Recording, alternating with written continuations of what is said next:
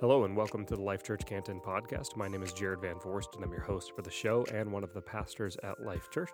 Welcome. If this is your first time joining us, we would always like to invite our visitors to subscribe so that you can continue to get updates on messages and other podcasts, as well as just different happenings and events that might be going on at Life Church. If you live in the Canton area, I'd love to have you join us. Also, if you would like to be a part of what we're doing here at Life Church, if you want to invest, if you would like to give, you can go to lifechurchcanton.org/give, and there's information for how your giving makes an impact, as well as information on how you actually can give. We're in a series called Galatians, and this upcoming message is coming from Pastor Nathan. And I do want to mention this just ahead of time. If you have little ones nearby listening, maybe in the car or something, there's a little bit more mature content as we're talking about the relationship between Abraham and Sarah and Hagar and in Genesis. And it's probably a little bit more mature than maybe the elementary age. So if you're not prepared to have those conversations yet, maybe just prepare ahead of time. But without further ado, here's Pastor Nathan with Galatians, and this is in chapter 4, verses 21 to 31. Enjoy the sermon. I am so grateful that you are here encountering Jesus with us. Man, He's doing some pretty incredible things online and in person. I'm so glad you're here. I know that He is moving in a new way, and man, I just am grateful to be along for the ride. My name is Nathan. I'm one of the pastors here, and if you're brand new for the very first time, welcome. I'm so glad you're here. We're experiencing some things for the first time together, all of us, and that's fun and exciting and a little bit weird, and I love it, and I love what God is doing as we submit to what He wants to make happen in our community. We've been going through a series in Galatians and basically going through Galatians and taking our time with it.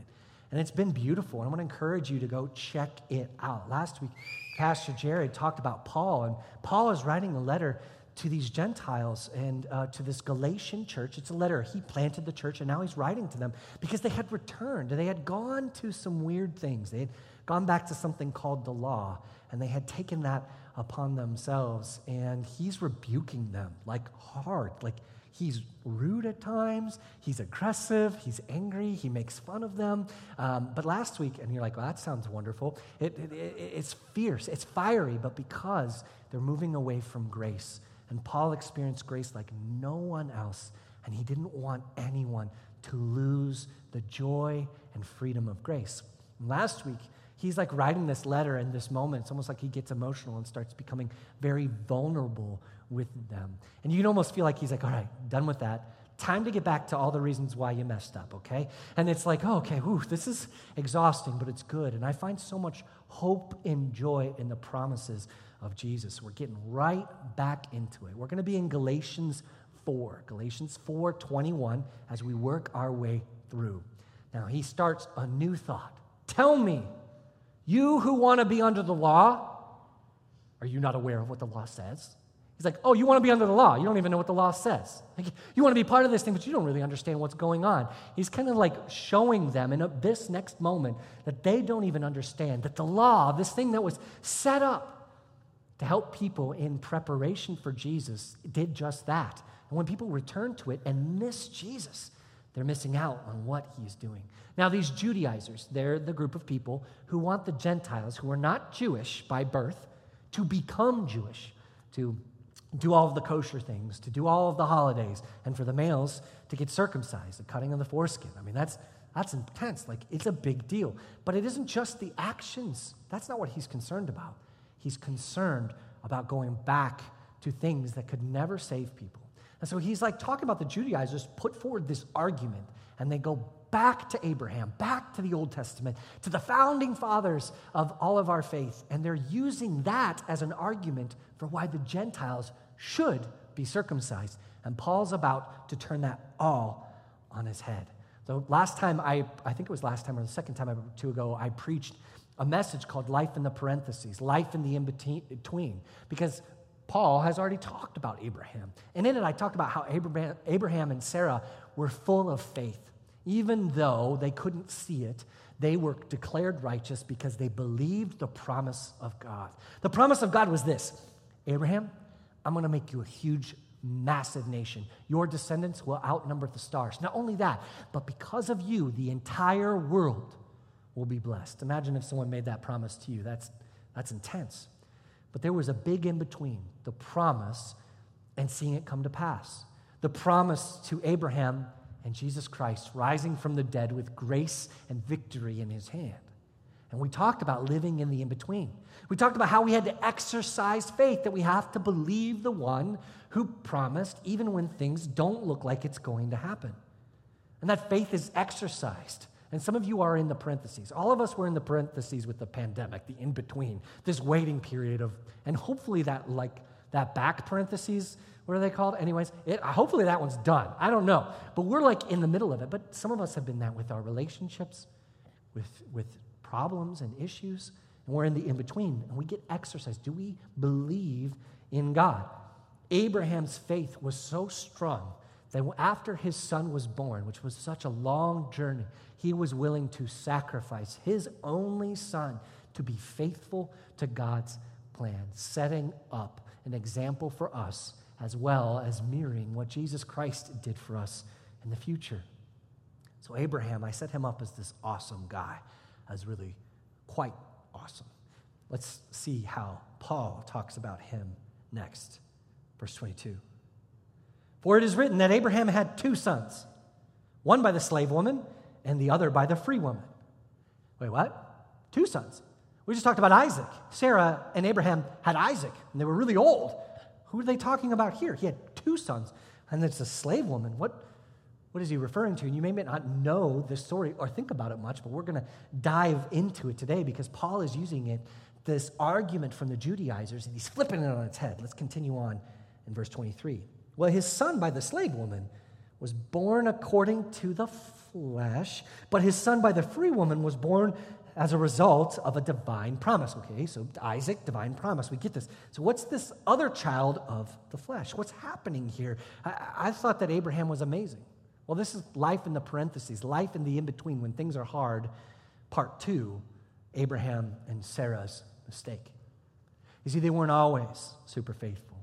They made a massive mistake that had incredible ramifications. And so what do we do when we make mistakes in between the promise of God for us and its fulfillment? That could look like a lot of different things for each of us. So Genesis 16, 1 through 2, I want to take us back to when this started. So they had been promised that they would have descendants, but it had been a minute. And by a minute, she was like, Sarai was 80 years old, and Abraham was 90 years old, and Sarah had never had children, and she was even past that age. The inference here is past menopause at this point. Even if she could have it, it wasn't possible. It was done. It was over. Genesis 16, 1 through 2. Quick disclaimer before we get into this. We're going to be talking about sex today quite a bit, but also about abuse, and specifically sexual abuse. And I just want you to know that if that triggers you and you need something and you want to find a pastor, even in the middle of the message, you're not going to offend anyone, or if you want to talk to me afterwards, we understand that this can be difficult. Genesis 16, 1 through 2. Now Sarai, this is before her name was changed to Sarah, but that's Sarah, and Abram, that's Abraham. Now Sarai, Abram's wife, had borne him no children, but she had an Egyptian slave named Hagar. So she said to Abram, the Lord has kept me from having children. Go, sleep with my slave. Perhaps I can build a family through her. Abram agreed to what Sarai said.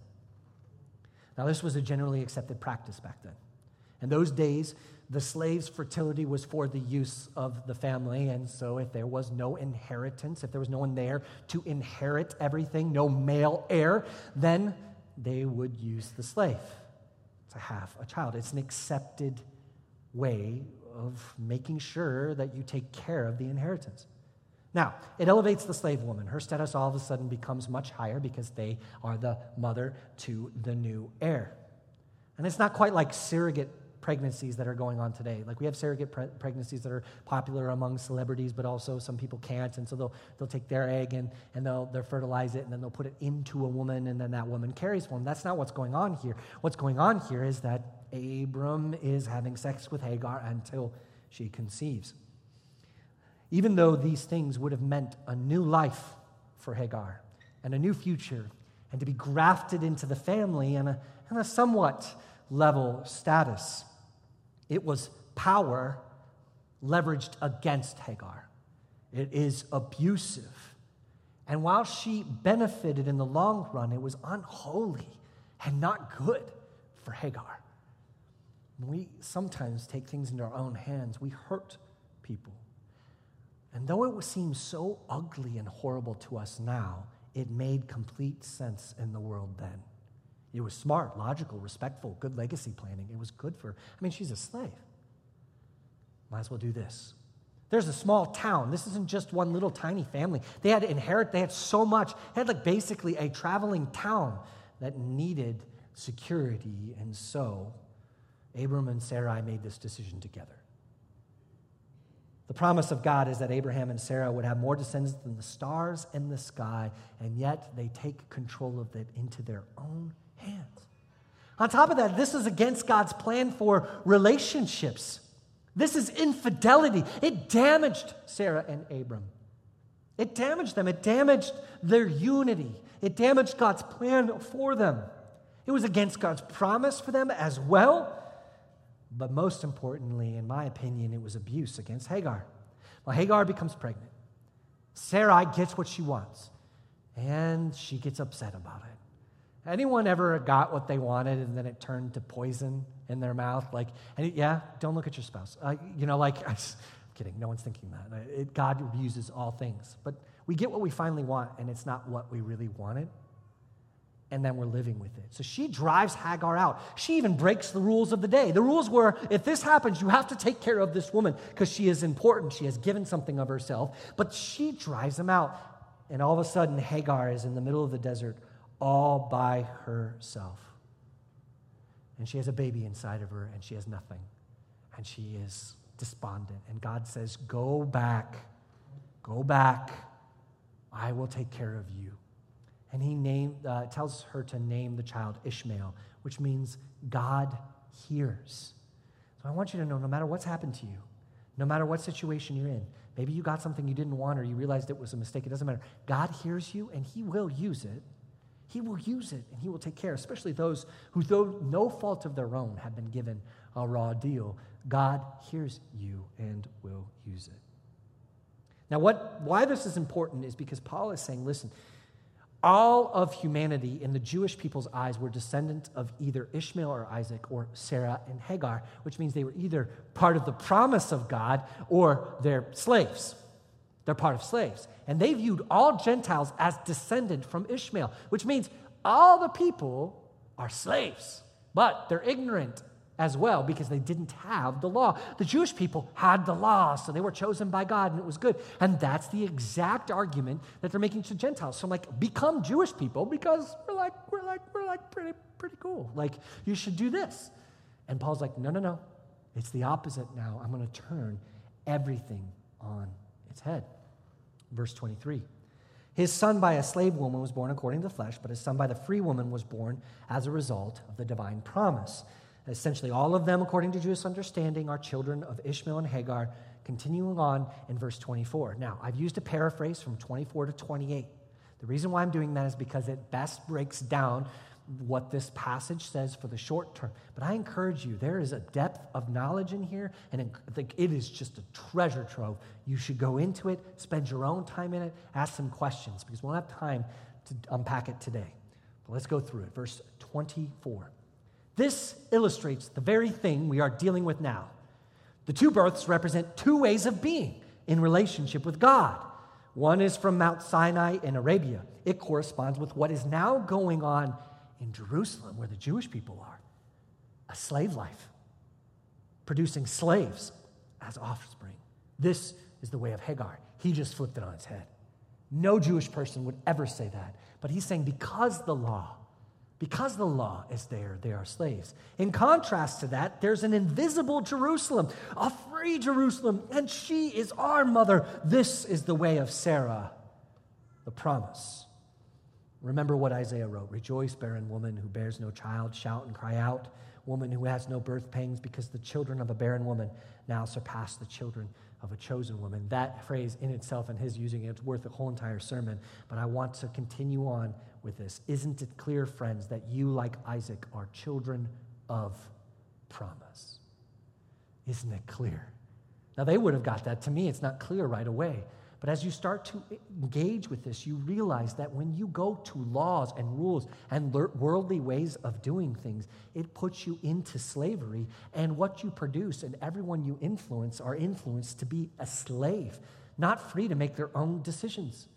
For Paul, the promise of Jesus Christ and the law, they're opposites. They cannot exist together. The law is fulfilled in Jesus, yes, but you can't have both. His own experience convinced him that the law brought men and women into bondage while the gospel was a message of liberation. And so he's saying, no, Hagar's family has the law. Sarah's family now. He's turning the allegory, the illustration on its head. He's using the very thing they argued to get them to go into it, to get them out of it. He's saying to return to the law was to return to the way of slavery. So what was Abraham and Sarah's mistake? What was Abram and Sarai's mistake at the time? What did they do wrong? Did you catch it? What they chose? They chose the world's way to get the promise of God. They chose to take control into their own hands and to do it the world's way instead of resting in God doing it. Now, to be fair, they couldn't have kids, so it seemed impossible. So they had to trust in the impossible, and they didn't. And the Galatians do the very same thing, and we do the very same thing. We do. We have desires in our heart, and we feel, as Americans and people in general, that it is up to us to fulfill them and to get it whatever way possible. And in so doing, we will accept pretty much any way of accomplishing that task because our desires are so overwhelming to us. And Sarai's desires, Abram's desires were so overwhelming to them. When I talk about this, I love the passage, Psalm 37:4. Psalm 37:4 says this, "Delight yourself in the Lord, and he will give you the desires of your heart." That sounds good, doesn't it? Delight in God, have fun with Jesus, and he'll give you whatever you want. He'll give you that F-150. He'll give you that nice house. He'll give you that boyfriend, that child. Isn't that what it says here? What does your heart desire? My heart desires a lot of things, like Han Solo's, I can imagine a lot of money. It's this idea of we can desire lots of things, but this passage isn't really saying that. First of all, delight yourself in the Lord means to make yourself soft, to make yourself pliable, and to make yourself relaxed and open. It's the idea of be with God in a way where you take down all the defenses and all the things you do to take care of yourself. You just open up the gates, you drop down the drawbridge, and you let God into your heart. And then it says, and he will give you the desires of your heart. We think, these are the things I desire, so he's going to give me that. No, he's going to put into your heart the desires that he has for you. He's going to give you the things. I remember when my first child was born, it was beautiful. I was worried that I wouldn't have much time to play video games anymore, and I didn't. That hasn't changed. But what is interesting is when my first child was born, I had such a desire to play video games. I was like, oh my gosh, I want to play. And then I'm holding this child, I'm like, nothing matters. I was like that desire, and so I still play video games, but that overwhelming need, that overwhelming desire to, I must have this in my life, died in the face of my son. And isn't that what God wants to do in us? He wants to, in our hearts, give us the things we desire, but we don't want that. We want safety, purpose, significance, being known, being loved on our terms, in our way, and we don't even know how to do it half the time, but it's our way and we're going to do it. Gosh darn it. Actually, kind of appropriate, whatever God wants. I don't care about that. I want to do it my way. So we choose the flesh over the promise. That's what it means, the flesh. We chose our desires over a promise of God. The promise to meet every desire of your heart, to help you feel safe and secure and known and loved and a purpose and significance, all these things. God wants that for you, his way, not yours. Sometimes we take things into our own hands and it turns to poison. Now watch what happens 10 years after Ishmael is born. This is what happened next. God comes back to Abram, and this is when he becomes Abraham and Sarah. And he says, I am going to give you this promise. He reaffirms again and again and again because we need to hear things again and again and again. Genesis 17, verse 16. I will bless her and will surely give you a son by her. I will bless her so that she will be the mother of nations. Kings of people will come from her. He's saying, Sarah's going to have a baby. And Abraham fell face down and he laughed. And he said to himself, will a son be born to a man 100 years old? Will Sarah bear a child at the age of 90? Let that sink in for just a moment.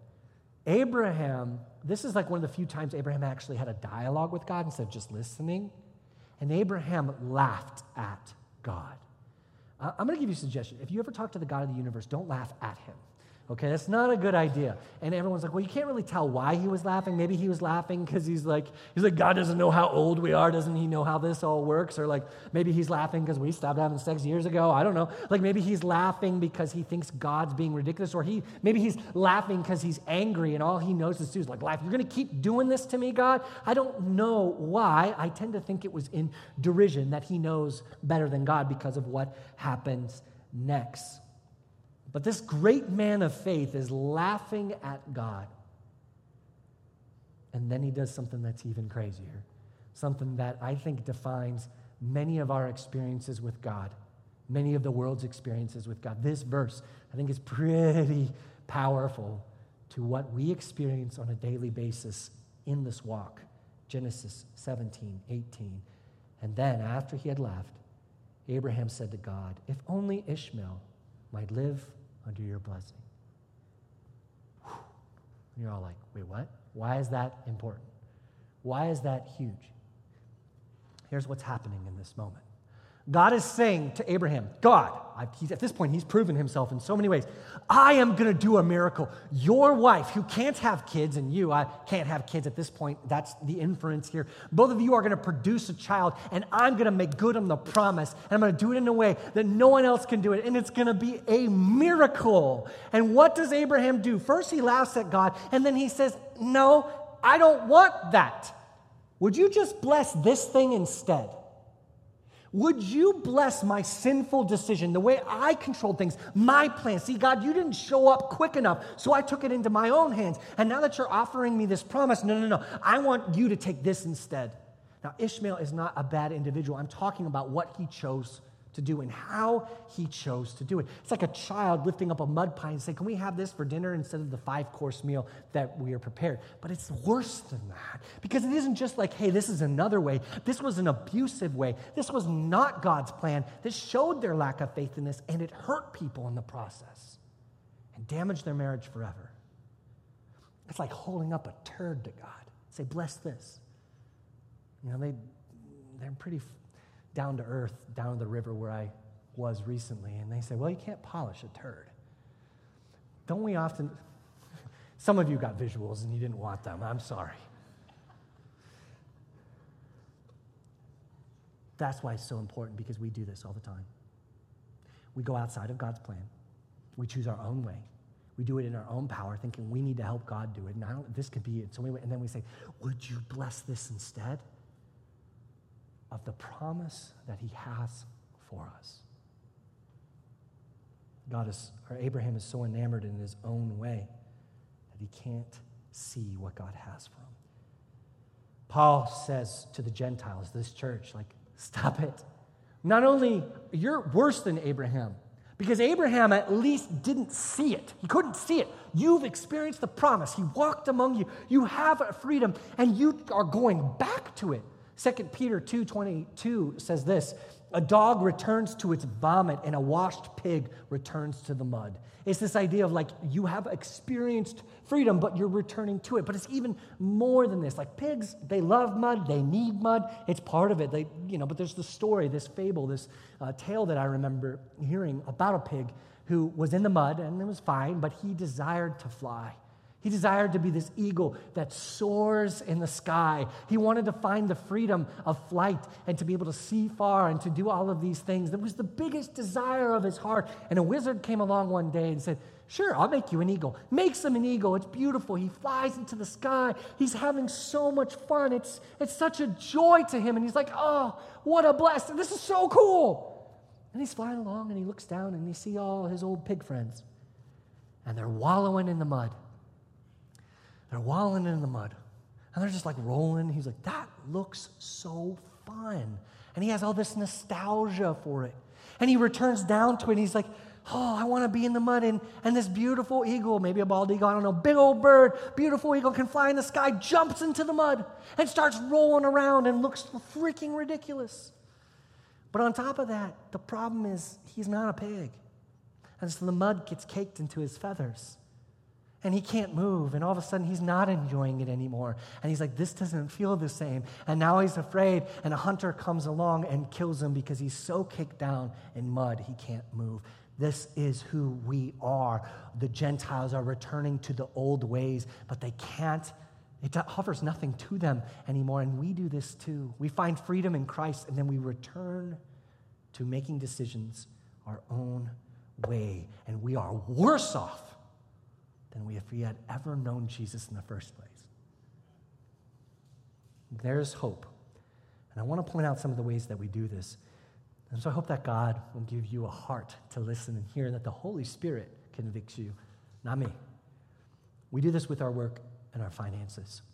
Our work is so important to us in America as well. We work and work and work and work to have more money, to be wealthy, to be safe, to be happy. We take these core longings of safety and significance and of being known and all these things, and we let work fill that. So we have a godly desire that God has given you a desire to feel safe, but not safe in the world standards, because safe in the world standards, roof over your head, 3 square meals, all the things that you can want, financial security in the future. That's safe according to the world. I don't know, but there's a whole lot of Chinese people who follow Jesus who don't have any of those things following Jesus, and yet that core desire of safety and feeling protected, they have that in Jesus Christ. So work in America has become something that we're holding up to God and just saying, see, I've done all these things, now make me feel secure, make me feel safe.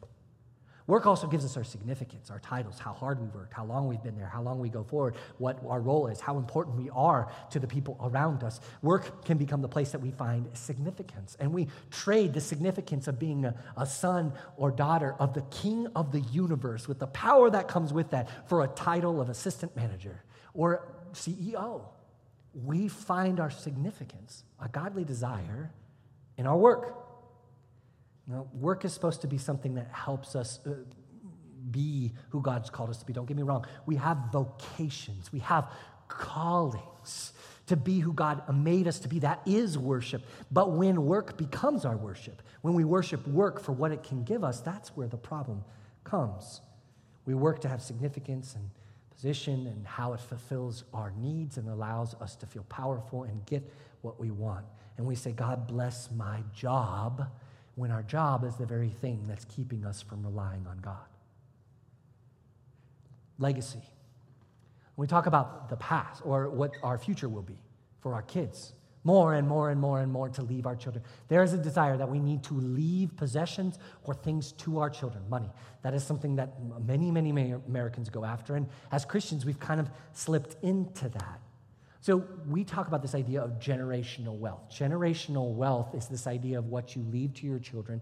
And it's generally, to be considered wealthy in America, you need to make between $1.9 and $2.5 million, which means that your assets, everything you own, retirement, everything total to that amount, which means there's a good amount of us who by the time we retire will be wealthy. And the desire is that it is good to give those things to your kids. Who would disagree with that? Well, stats would disagree with that.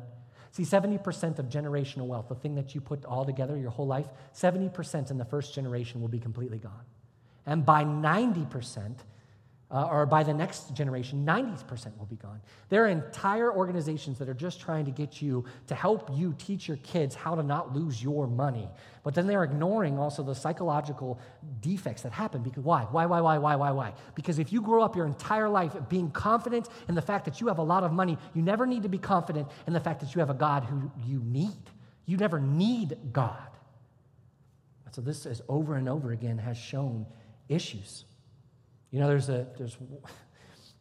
someone that I really respect who said this: watch out! Life isn't found in the abundance of things. Do you know who said that? Jesus. He said that.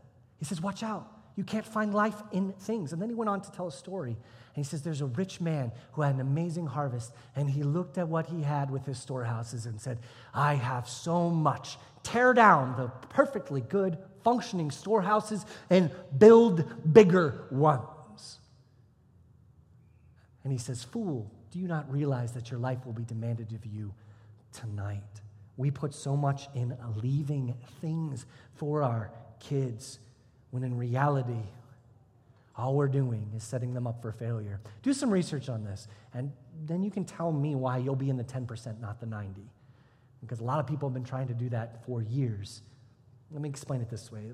We have continued to build new storehouses bigger and bigger and bigger. Since 1950, back then, the average household was 3.7 people. Now the average household is 2.6 people. But our houses have tripled in size. We are building really big storehouses that are pretty empty. We as a community have found worth in these things, and they do not offer us anything good. Listen, you need to offer your children a legacy of faith. It's more important than an education, vacation, experience, sport, or trust you can provide them.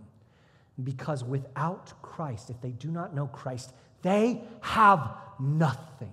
Amen. Nothing at all. Nothing. In fact, you may be keeping them from the desperation they need to find Jesus. I'm telling you, God is wrecking my entire understanding of finances. He really is. He wants to use it for His glory. Invest in the kingdom of God. I just had someone who told me a story in between about their son who, someone came up to them, and I'll make this really quick, but it's just powerful. An individual came up to them, and they were there for a car, like their car wasn't working, and they had started a conversation, and they're like, oh, you need a car? I got a car for you. I'll buy you a car. And they're like, what? This random stranger wants to buy me a car? Yeah, I want to buy you a car. Okay, and then they went and they said, oh, you used to drive an F-250. I'll actually just buy you an F-250, a brand new one. Bought him a brand new car. He says, oh man, that's incredible. Why? And then he said, hey, and this is a true story. He's like, oh, where do you live? Well, I live in here, and it's a house. It's a lot of house, and it's always falling apart, and I can't keep up. And he goes, okay. He says, well, let's what kind of house are you looking for? And so he goes and finds a house, cash offer for way under, buys a house and just gives it to him. Gives him a brand new truck and a brand new house. And the guy's like, why are you doing this? He says, because we're extremely well off. And what we found is that our kids just want what we have. And so we do this to show them that our money is not for our own pleasure, but to take care of other people. And I'm just blown away to have that kind of ability. But they understood that. I talked to Jared today, where he's having friends who their children are growing up with all of this wealth, and now they're realizing that wasn't good for them. Wealth is not a bad thing. I'm all for it, like I am, if you're using it for the kingdom. But recognize that there is no legacy in just leaving money to your kids. It's not helpful. It's not helpful. And we say, God bless the estate, the money, and the trust to care for the children you've given me. Oh God, bless what I have done to care for the children that you have given me. Instead of God, would they know you and love you more than anything else? And now I'm going to talk about romantic relationships. I'm going to talk about sex. And this is going to be maybe a little hard to hear. And I hope that you listen. I hope that you hear. When we do not submit our sexual practices to Christ, to God, to His plan, we take it into our control. We do that. Let's talk about it. Let's talk about sex. Let's talk about what this means. Because many of us have adopted the world's way of understanding the way we live out our sexual practice. Students, listen. Listen, you may not really care. Like maybe you're not in that place where you have like the sexual desires yet, or they're just coming and awakening inside of you. Listen, God wants to give you the desires of your heart for significance and security and for connection, all of these things, but he wants to do it his way. When you have these extremely strong desires starting to birth inside of your heart, know that God has a plan for you, and it's more beautiful and more powerful than you can ever imagine. But don't get into the lies now that the world has any answer for you. They don't. It will leave you wanting and broken and frustrated and alone, even if you're with someone. And I mean this because I see it over and over and over and over again. Students, you have an opportunity to let God meet you in your heart and give you the strength to carry through in his way. He wants to give you the desires of the heart, but we want to take it for ourselves. This is what happens in our church. A lot of the people who are dating in our church right now that have never been married before, they're having sex. And those who have been divorced or they lost one, those Christians are more likely to engage in sex before marriage too, because they're like, hey, who cares? We've already gotten through this. And when we do that, what we do is we take into our own hands our desires. We are becoming selfish to meet our own needs our own way, which is antithetical to love, antithetical to what God wants for us, and it takes away the ability for him to, it doesn't take the ability away from him to do something, but it really makes it difficult because we're so infatuated with meeting our desires and our need. Listen, sex is made for marriage between a man and a woman, and guess what? Marriage isn't gonna be for everyone.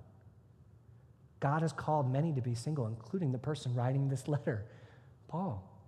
But he still wants to meet the desires of your heart. So if you don't have sex or can't have sex, then how could he meet those desires? It must mean that there is something deeper that God wants us to have that isn't represented in that physical act of sex, but that physical act of sex is part of it.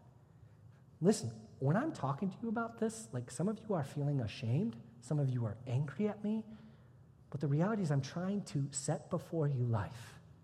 God wants to meet those desires inside of you and meet you in that. When we take our desires on, we make them into a reality ourselves. We step out of God's plan, and we are no different than Sarai and Abram.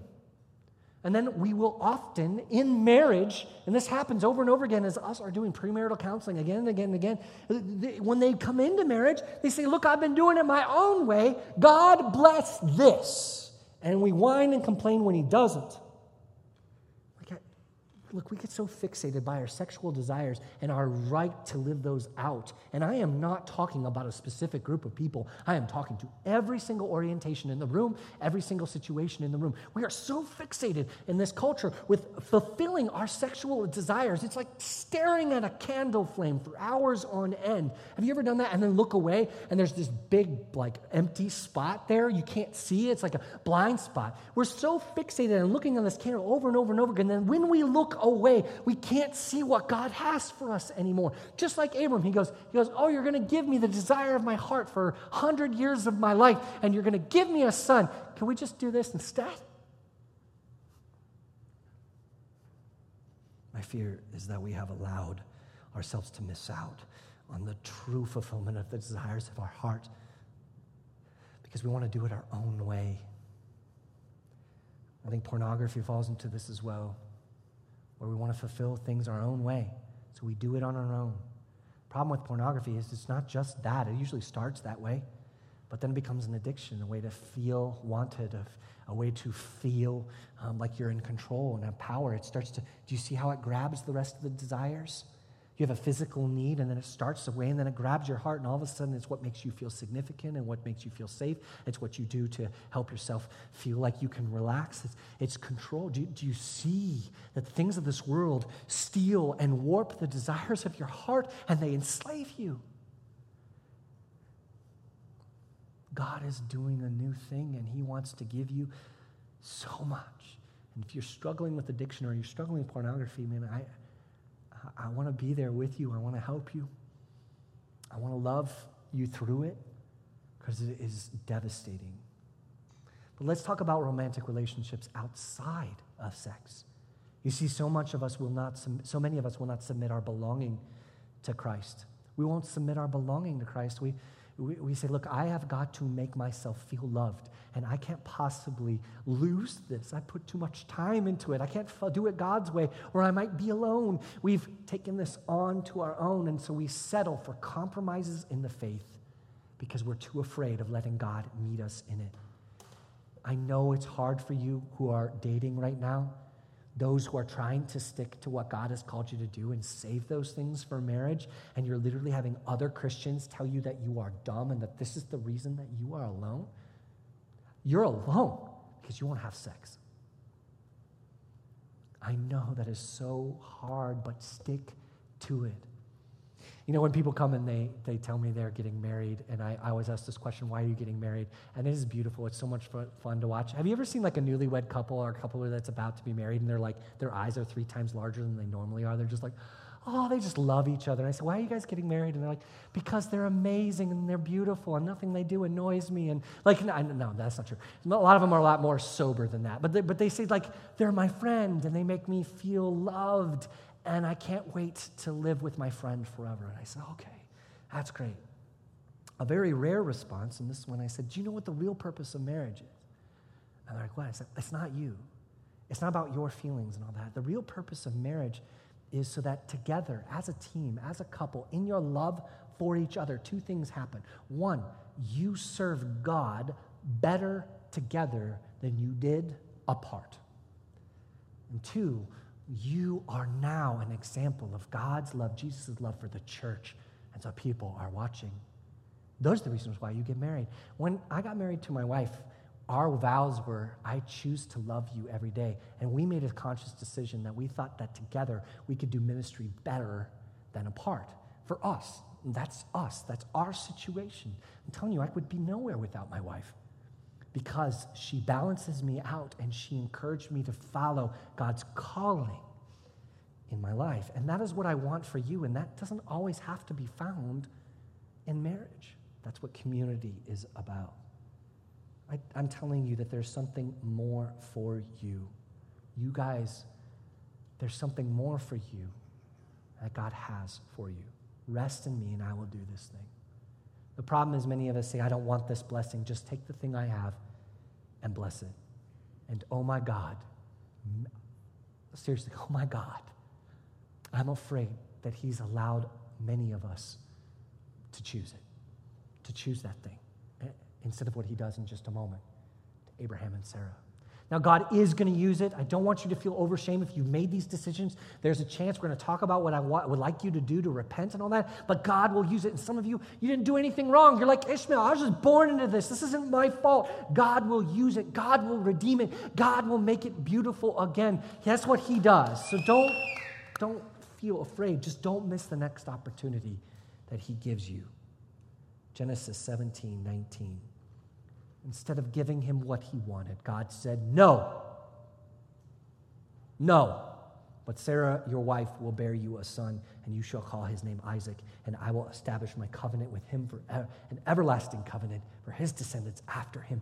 Praise God when he tells you no.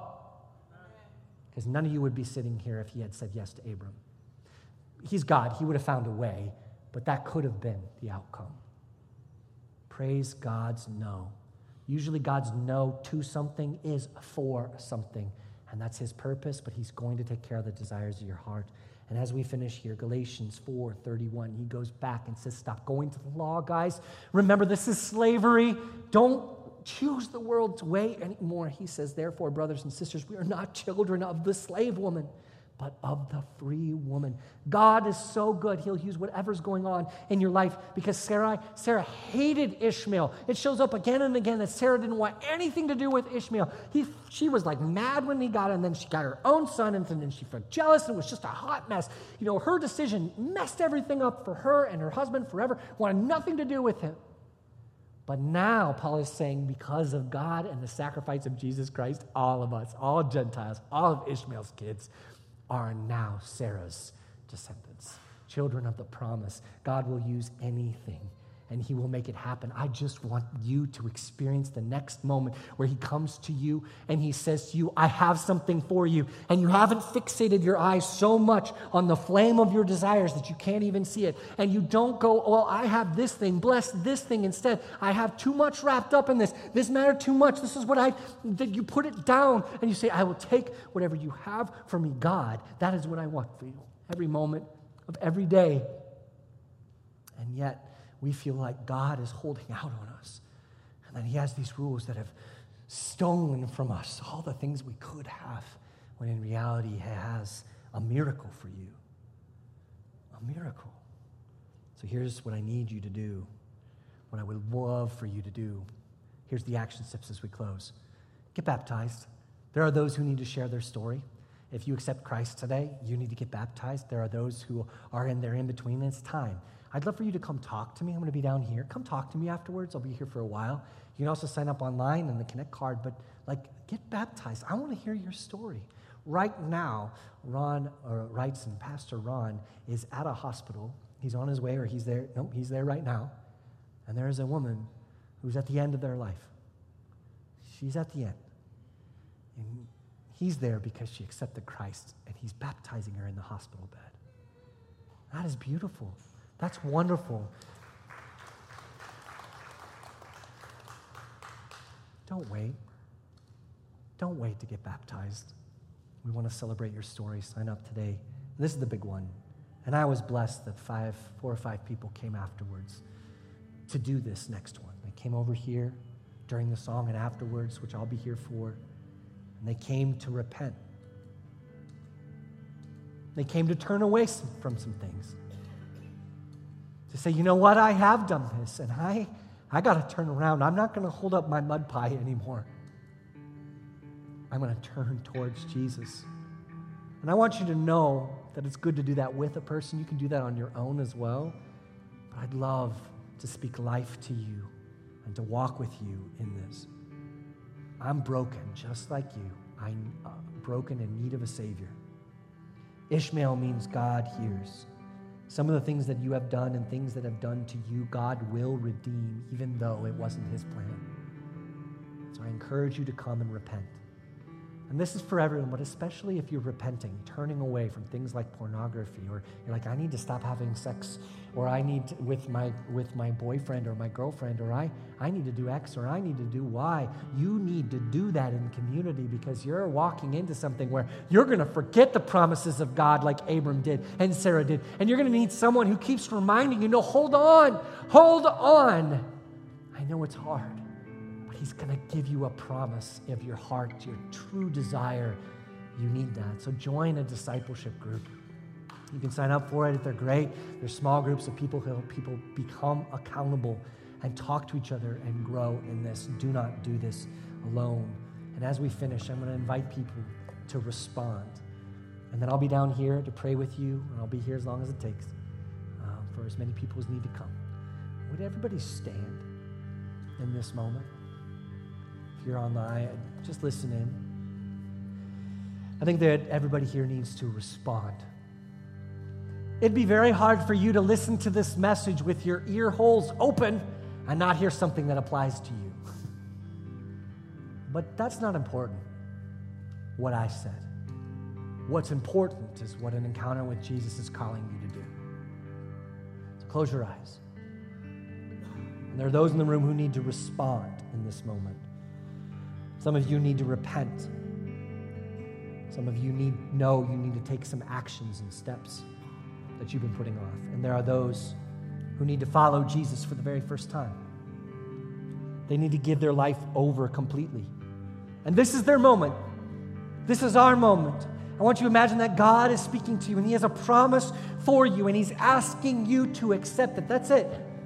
I want to think about the things that are in the way that you might want to hold up. And I want you to release them. Those who need to follow Jesus for the first time, the thing that you need to release more than ever is your control over your life. And it's extremely hard to do, but it starts in this moment right now. So God is here. His presence is with us. And he's speaking to you right now. And he's saying, hey, come, follow me. I've made a way. So for you, I need you to choose it. I I need you to choose it. You do this by talking to God and saying, God, I need someone to rescue me, someone to save me, someone to make a way. And then I want you to talk to God and say, I believe that Jesus Christ, He is the way. He's truth. He's life. He died for me. So I choose Him today. And I lay down my plans to follow Him, to walk in this free gift that I have been given. Make me new.